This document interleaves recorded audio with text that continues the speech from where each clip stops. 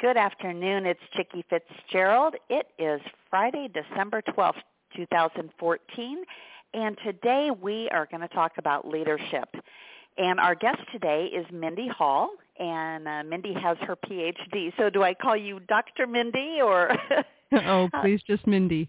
All right, perfect. Well, Mindy, I am so excited about this particular topic today. Your book is called Leading with Intention.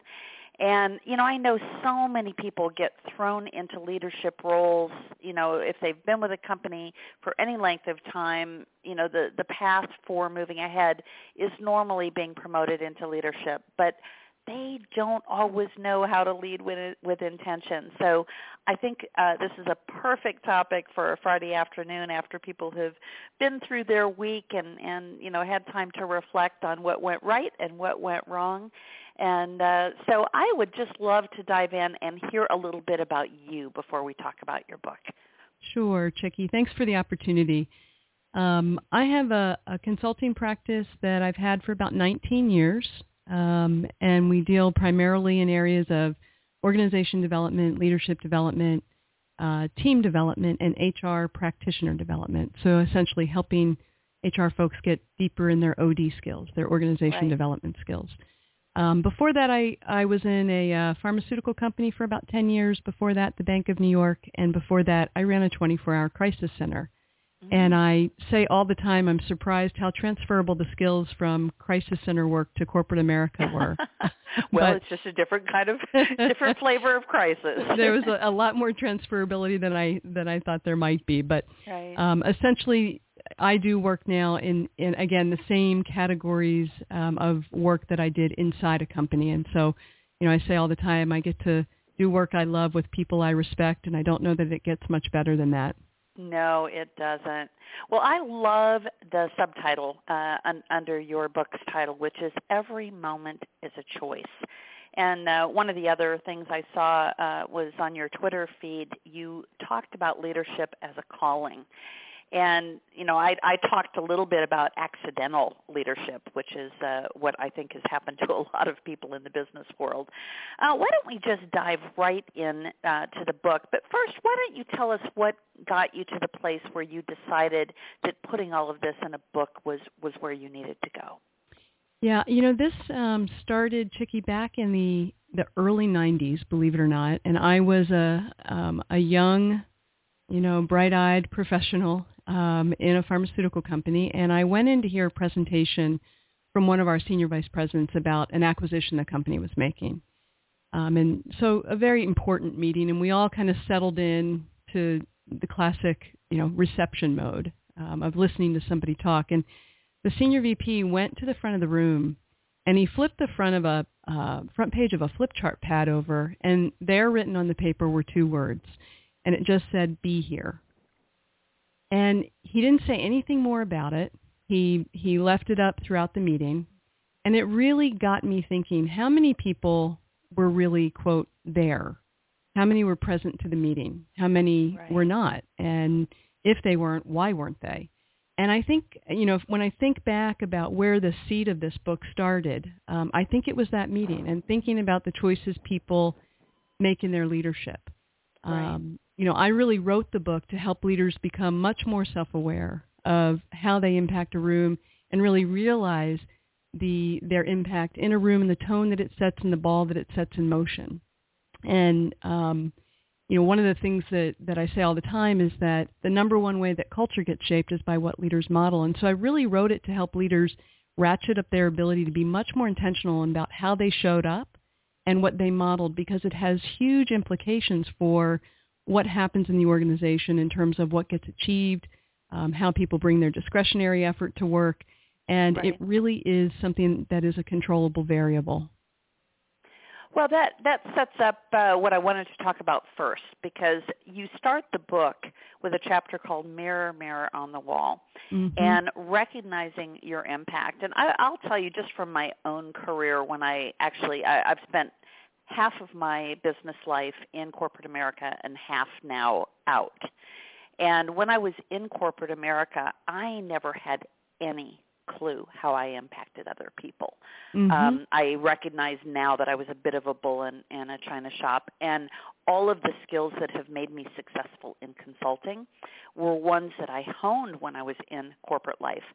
But I was always the one who couldn't stand the status quo. And as a result, I was a bull in the china shop. So how do you do that assessment of how do other people see you, and how do you become more self-aware? It boils down to, I'm going to say choice, but also being open to your own learning. So recognizing your impact really just begins with self-awareness and understanding and an ownership of the contribution you make to any dynamic. And we all do this, right? We all contribute to any dynamic that we find ourselves in. And intention is really just a determination to act in a certain way. So much of what happens in the course of our days is really a result of patterns that have worked for us in the past, or maybe intuition. And there are lots of great leaders that get by on intuition. There are, I would say, about 75 to 80% of the folks that I've worked with over the 20 plus years in this practice, those people have been really wonderful leaders, but they haven't really operated as intentionally as they could. And once they understood how to do that better, once they got much more aware of their impact, they stood in the moment and watched themselves in the moment. And I say, think about if you were on the receiving end of an exchange, how would you be experiencing the exchange, an exchange with you, right? And right. So I think that much of what this is about working the muscle of it. It's having, it's moving it from intuition to intention. It's moving it from reaction to conscious choice. It's really getting folks to understand that this is in their hands. They decide how they want to show up, and they can make those choices every single day. Right. So you talk a little bit about getting input and noticing yourself through another's eyes. Mm-hmm. How do you recommend that people do that? Because, quite often people will come up unsolicited and tell you what they think. Is that what you're addressing, or are you talking about actually going and asking someone, what was your take on how I was received? So for me, it's not the unsolicited feedback, although we all have been recipients of that. So right. This for me is finding somebody that you feel safe with, who it could be a peer inside the organization, could be somebody external, an external coach to the organization. It doesn't have to be always external, but is there somebody who can see you in the course of your daily actions and feel safe to you in terms of being able to say, tell me how I showed up. Tell me how I landed in the room. When I said this, right. What did you see around the room? And really, it's really another set of eyes that help you read the dynamics of the situation. Very interesting. I've been fortunate enough to have a number of folks mentoring me. And one of the things, again, that you talk about in this first part about recognizing your impact is really determining how you can make a difference and to use the power that you do have intentionally. So once you've found out from this other individual how you're seen and how you come off, how can you channel that? And again, I was talking about my own power, which comes off too strong sometimes. So how do you use that power intentionally and to leave an impact and make a difference? There's really two kinds of power that I talk about in the book. One is positional and one is personal power. And we probably all know somebody who has positional power, which means that they hold the high seat. They have the declared authority, but perhaps they don't have personal power. And that is somebody who can move an organization emotionally, who people are drawn to. And there are lots of people who are sitting lower in organizations in terms of their level who have a lot of personal power, but maybe not the positional power. And so when I talk about using your power intentionally, because the book was geared to leaders, and I wasn't necessarily thinking of level in an organization, but when you're in a leadership position, you have the ability to impact a lot of different lives. And so for me, I say, if you are sitting in a place of positional power, make sure that you're thinking about your own personal power. And again, that links back to impact, right, and intention. So know that your actions set a ball in motion. Know that you are 100% responsible for the tone you set. And if you walk into a room and, you have a certain attitude, you better believe that that's exactly the attitude that will then become part of the room.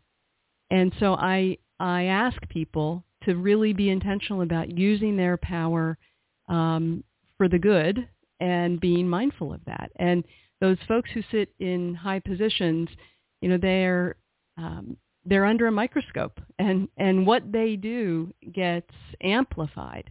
And so, I have a great story about that. I once worked in a company, and there was a very jovial, gregarious general manager. And the company had gone through a very difficult time. They had had a lot of layoffs. But they were on the way back. They were kind of coming back up the curve. And this general manager was in the CEO's office, and these two offices sat at the opposite ends of hallways. And he came out of the office, and his nature was, as he walked from one end of the hallway to the other end, that he would interact with people. And on this particular day, he came out of the meeting with the CEO, had his head down, was looking at some papers, and he walked by, all of the offices and the administrative assistants from one end of the hallway to the other. And he didn't interact with anybody, which was rare, but it just kind of was what was going on for him that day. By the time he got to his office, his administrative assistant came into his office and said, "Are we having more layoffs?"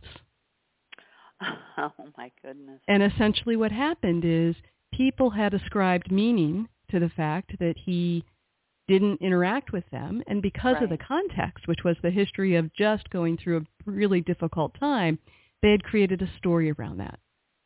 And so his power in that moment, set a ball in motion unintentionally, and certainly not apparent to him, but one that could have, if his admin hadn't come in and said, "Hey, is this going on? Let me tell you why I'm asking, because two people have already called me and asked."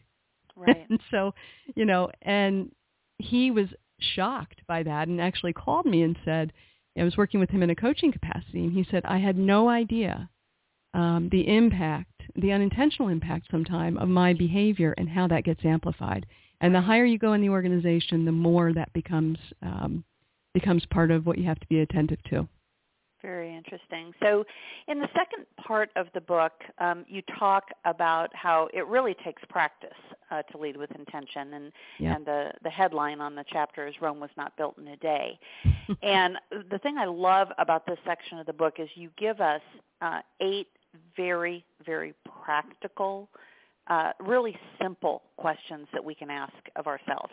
And I think the story you just told, certainly addresses question number 1, which is what kind of environment do you create? And it's important to make that contextual link between how are you normally behaving and is there something unusual about today?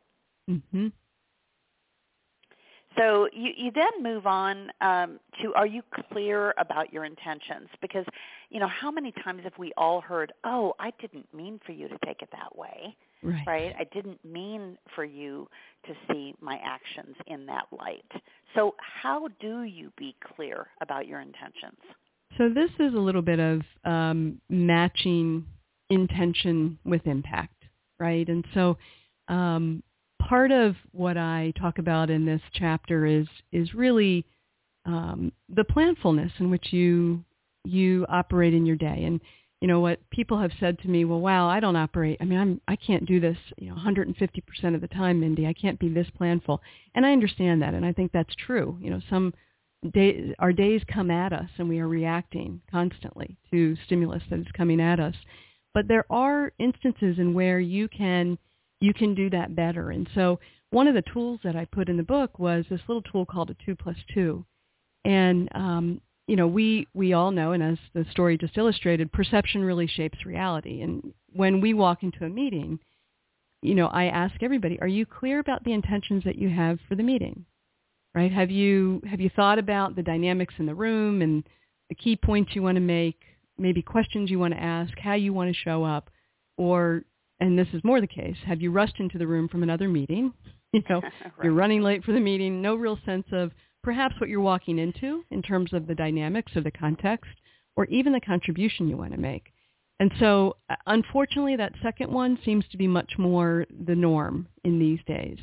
And you miss an opportunity to lead from a much more intentional place. And so I give people this tool and I say, before the next meeting you go into, and it could be as you're walking to the meeting, it doesn't have to take a lot of time, do the following. Think about the dynamics in that room. So what's the context, right? Is this a new group? Is it not a new group? Are you new to them? Are you in a big position of power? Is the meeting to make a decision? Is it a meeting just to have a conversation? All of those things make up the context. And think about the agenda of the meeting. And then behind that, think about 2 questions you want to ask related to that topic and 2 thoughts you'd like to contribute. And I call it the 2+2. And really, Chicky, the simple act of being clear in your own mind about 2 things you want to ask and 2 things you want to contribute helps you come across more grounded and more prepared and more present. And so that's it's working that muscle. And what I hope to do in the book is really give people lots of tips and pithy little notes and tools that they can immediately apply. In fact, when I wrote this, before it was printed, I did a field test. And I asked 3 colleagues on cross-country flights to take the book. And I asked them 3 questions. And, of course, I asked them to read it on these cross-country flights. Right. And I asked them 3 questions. 1, did it hold their attention? Could they finish it in 1 or 2 sittings? And was there something that they could immediately apply after they got off the flight? And it was because I really wanted this book to be, when you talked about, it's short and simple and easily applied, that's what I wanted. In terms of it being something that you could immediately apply, but you could think about for a lifetime. Right. I got great feedback. Some of these questions are very deep.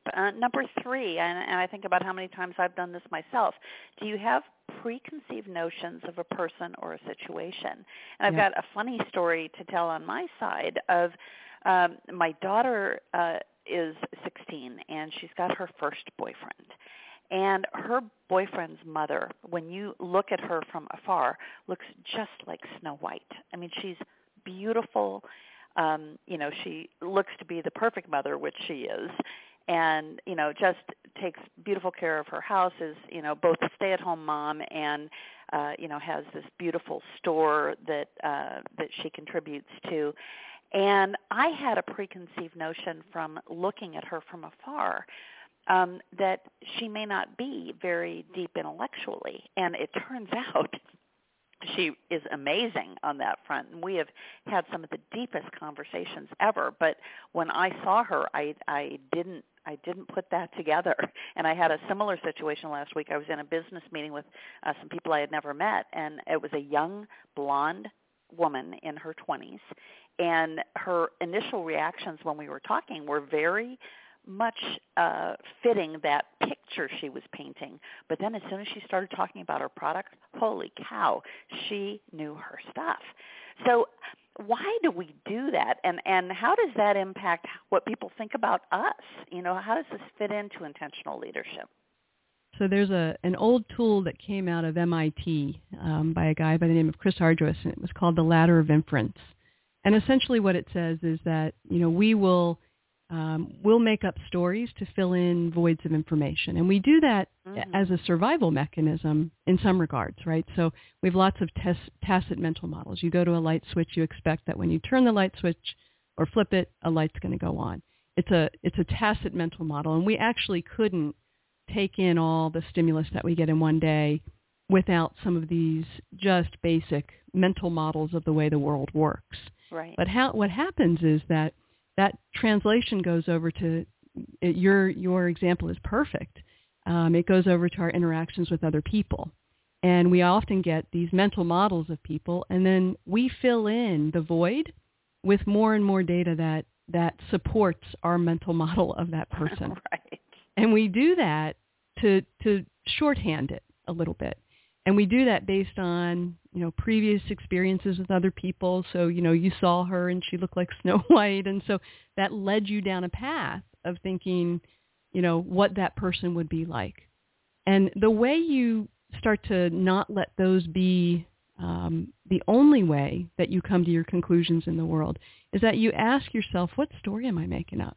Right. And it's just a little pause, right, of being aware that we all come to the world with mindsets. And they're not inherently good or bad. They're actually a necessary part of how we function. They help filter out data, the amount of data that we have coming at us. Right. But they can be really dangerous if you never question them.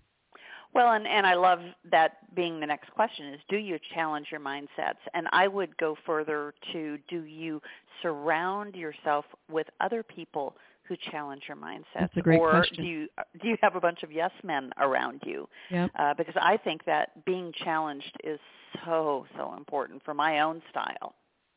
There's a great story. Roger Bannister was the first man to run a sub 4-minute mile, and he did that in the early 50s. I think it was 1954. And before he did that, nobody thought it was possible to run that distance in less than 4 minutes. But after he did it, 2 months after he did that, 2 more individuals ran sub 4-minute miles. And so, it is about, do you surround yourself, great question, with people who challenge what you think is possible, who challenge your mindsets. And once that happens, there's all kinds of other possibilities that open up because you see a new way of seeing something that's possible. Very interesting. I think that also ties into the next one of really how open are you to your own learning. And I know when I interview people for any position, I am always looking for intellectual curiosity as mm-hmm. one of the most important things. And, what do they read or what, how do they feed that need that we have to learn? Well, in the best leaders, and this is anecdotal, from my experience, I feel like the best leaders that I get to work with are those that are open to their own learning. I think that they're not afraid to be a bit vulnerable and not have all the answers. And I think what that does is it creates a humanity about them that allows people to feel more connected to them. So it's not just the simple act of their learning and the benefit that they get, but it's what they put out. And again, here's that ball in motion that they set simply by the way they're being, right. That they set this ball in motion of modeling that to an organization. I think that draws people closer to them. Definitely. And this next one, I know, can be a sore spot with some people. Question 6 is all about integrity. Do you do what you say you're going to do? Yeah, the number one way you build trust is that you do what you say you're going to do. And, I think that I have a story in the book, somewhere in the book, about, a leader who came in and said, okay, we don't get together much. We're a global team. I'd really like us all to be very present to this meeting. No laptops, no at the time, BlackBerries, no iPhones. And after I think it was about an hour and a half into the meeting, she pulled out her laptop and went to look at, an email. Right. And she didn't tell anybody what she was doing. She just did that. Now, I think it would have landed a little bit differently if she said, hey, guys, listen, I just need to look at one thing, that's come up this morning. But she didn't do that. And watching around the room, people started, the bubbles over the heads were, I thought we weren't having any laptops and BlackBerries. Right. And it started to undermine her credibility in terms of what she said she wanted. And so, not in a dramatic way, but in a subtle way, people started saying, can I trust what she says? Right. And she and I had that conversation on the first break. She did something that was wonderful. She came back and she said, listen, guys, I know what I said to open this meeting, and I apologize. I was the first to break that, and that won't happen again. And it changed the entire tenor of the meeting because she was willing, again, to be open to her own learning, acknowledge it, Right. and then we just moved on. And everybody and had a much more present audience through the rest of the meeting. Well, I think one of the other things, and our audience for this particular show happens to be largely female leaders. And I think we get so used to so over-promising, and then it really is hard to over-deliver when you over-promise.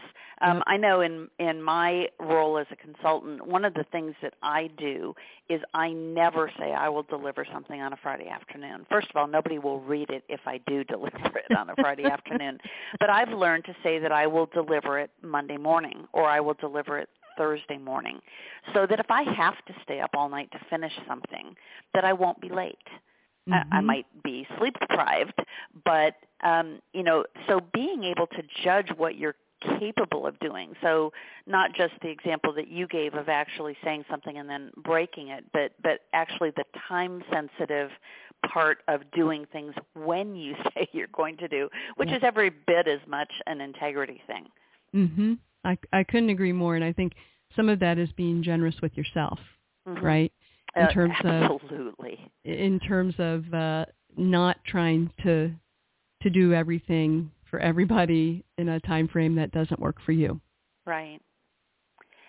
And question number 7, I remember the first time back when I was in corporate life, I was with Sabre in Dallas, which was a large travel technology company, and we did one of those 360 assessments where you heard from your boss and you heard from your coworkers, and if you did have direct reports, you heard from them about how they would describe you as a leader. And so your question number 7 is just that.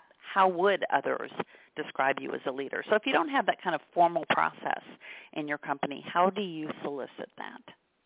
Again, I think it's finding somebody who you feel safe with, right? And I don't think it needs to necessarily be a formal process. I can tell you when I do 360s with people, I always do them in a qualitative fashion. I don't do the web-based numerical 360s anymore because I don't think you get the value of data.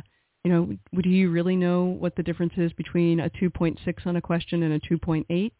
You don't have any sense of what that actually means. And so and no context of how they would rate someone else either. Exactly. And so I ask questions that are qualitative. But again, I don't think that needs to be reserved for somebody external. You can ask those questions yourself of a peer, and to get that you can ask those questions of not a peer, of somebody above you, below you.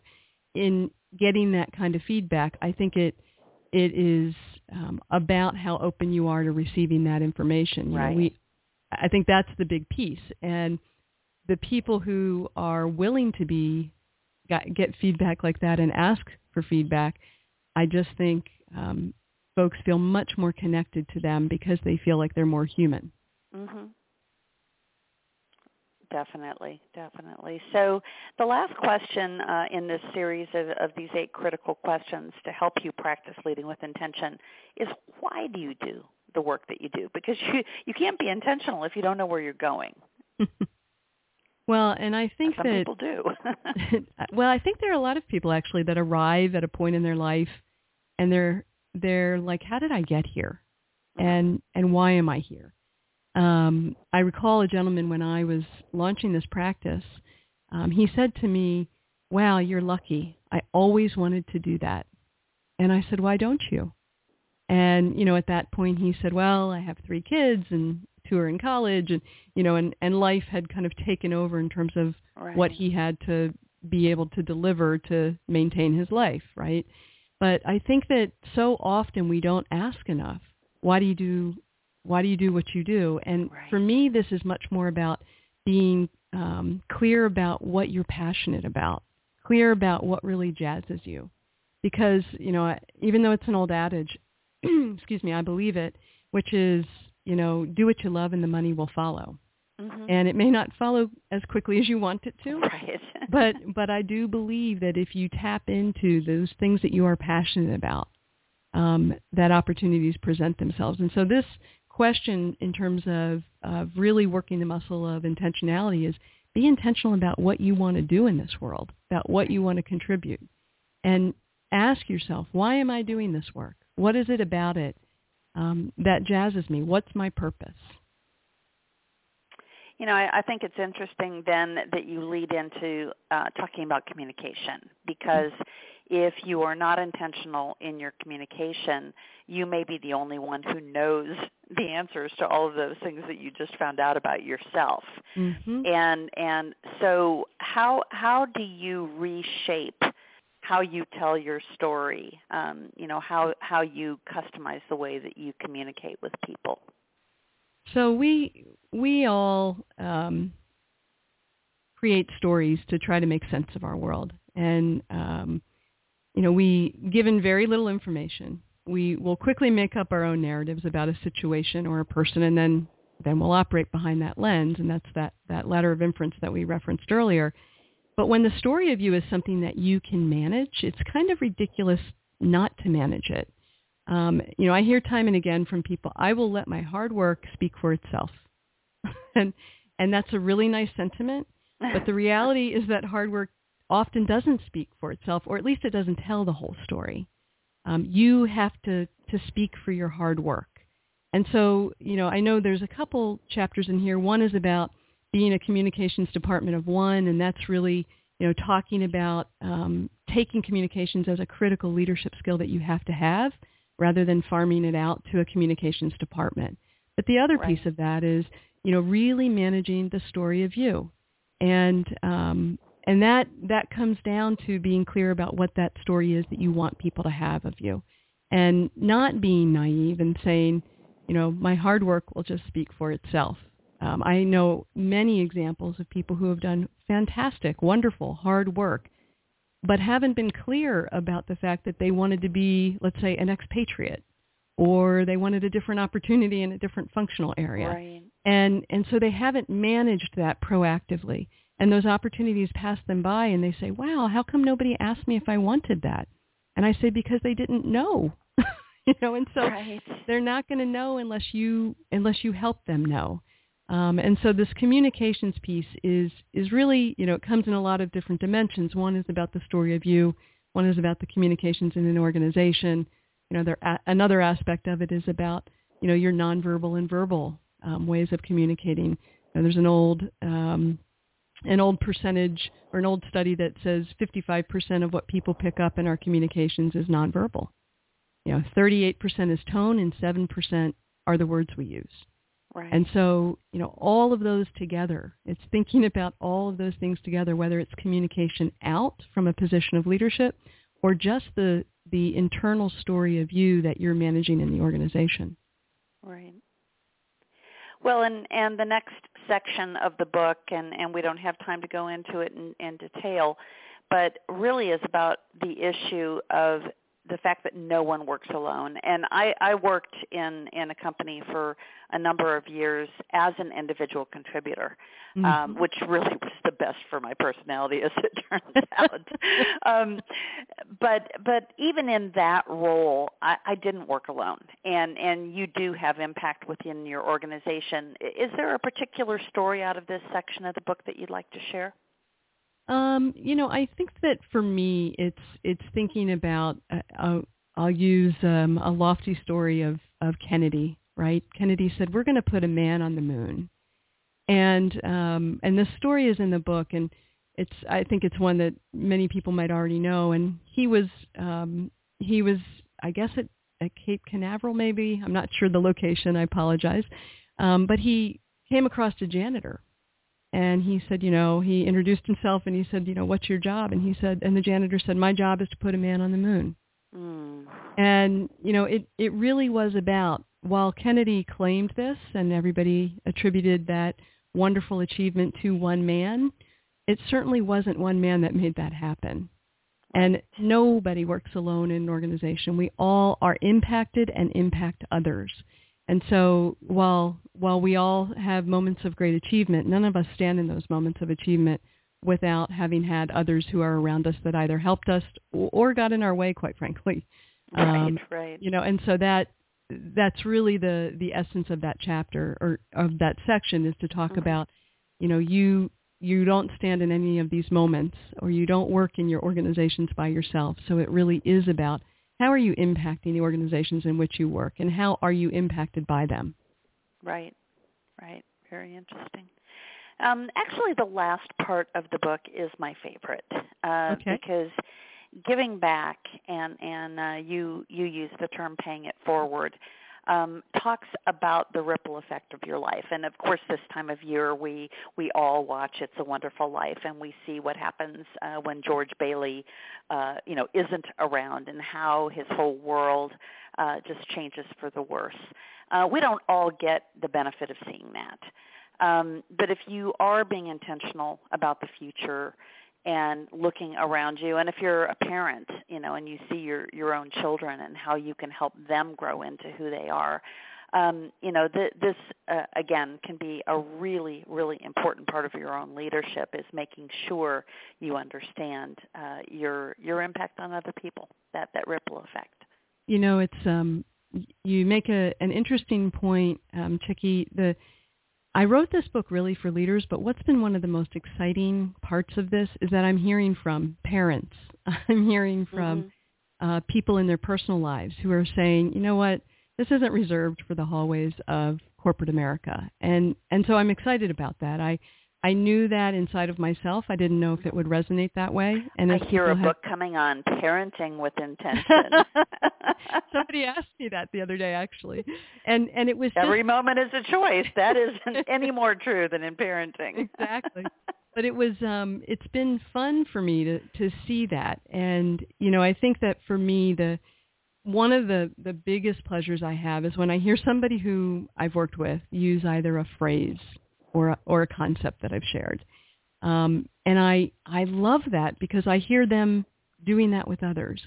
And, it feels to me like, okay, I've tossed this pebble in the pond, and those ripples are happening. And I really, for me, that is a wonderful thing to see happen. I love when it happens. I love being in a meeting and hearing somebody use a phrase that we used in their coaching. And they are now owning it. Right. And, first of all, they listened, which is exactly. also important. Exactly. And, I probably have, a big vision in my head. I think that the simple practice of being more intentional really has the capacity to change the world. And I know that sounds lofty, but I think it's a choice. If you can imagine living in a future where the vast majority of people are mindful of their impact, or intentional about how they show up, and conscious in the choices they're making, I just think of how differently our organizations, our world, our government would operate. And so I don't think it's a utopian fantasy. I really think it's a choice. And I really think that it boils down to simple things that everybody can do.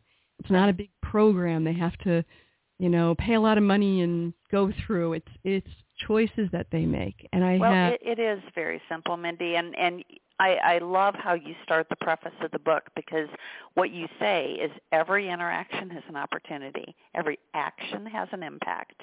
Every moment is a choice. Are you choosing the impact that you want to have?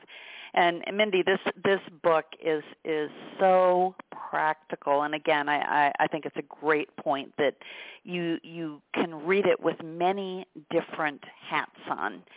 And I'm always one to read a book with a marker or a pen in hand, and other people, it's sacrilege to write in a book, but I mean that's just what I do, and I use the empty pages at the back, to make my notes about what I want to do with what I learned. So this book is that book that can help you actually lead with intention, which I know is your dream for all of us. So, Mindy, I am so happy that you were able at this busy time of year to spare a little bit of your Friday for us. One of the things I like to do at the end of each show is give you the opportunity to let our listeners know how they can connect with you. I know there are so many different ways on social media. Where is the first place that people should go to find you?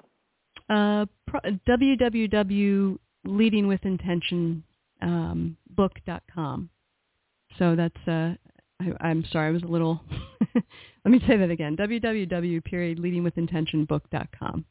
And that will link you to the book. It'll link you to a Leading with Intention assessment that you can take, self-assessment, just to get a sense of how intentional you're being. And it will also link you back to my practice, Peak Development, and the work that we do there if you have any interest to know more about that.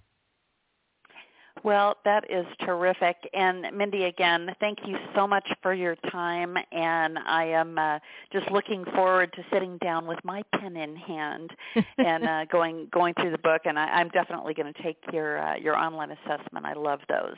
Awesome. Chicky, thank you so much for the opportunity. I really appreciate it. My pleasure. And have a wonderful Christmas season and have a great weekend. You as well. Thanks again. All right. Thank you so much. And for those of you who'd like to learn more about the Executive Girlfriends Group, just go to executivegirlfriendsgroup.com. And we also have a public Facebook page and then a private Facebook group for our members. Have a great weekend and a happy holiday season.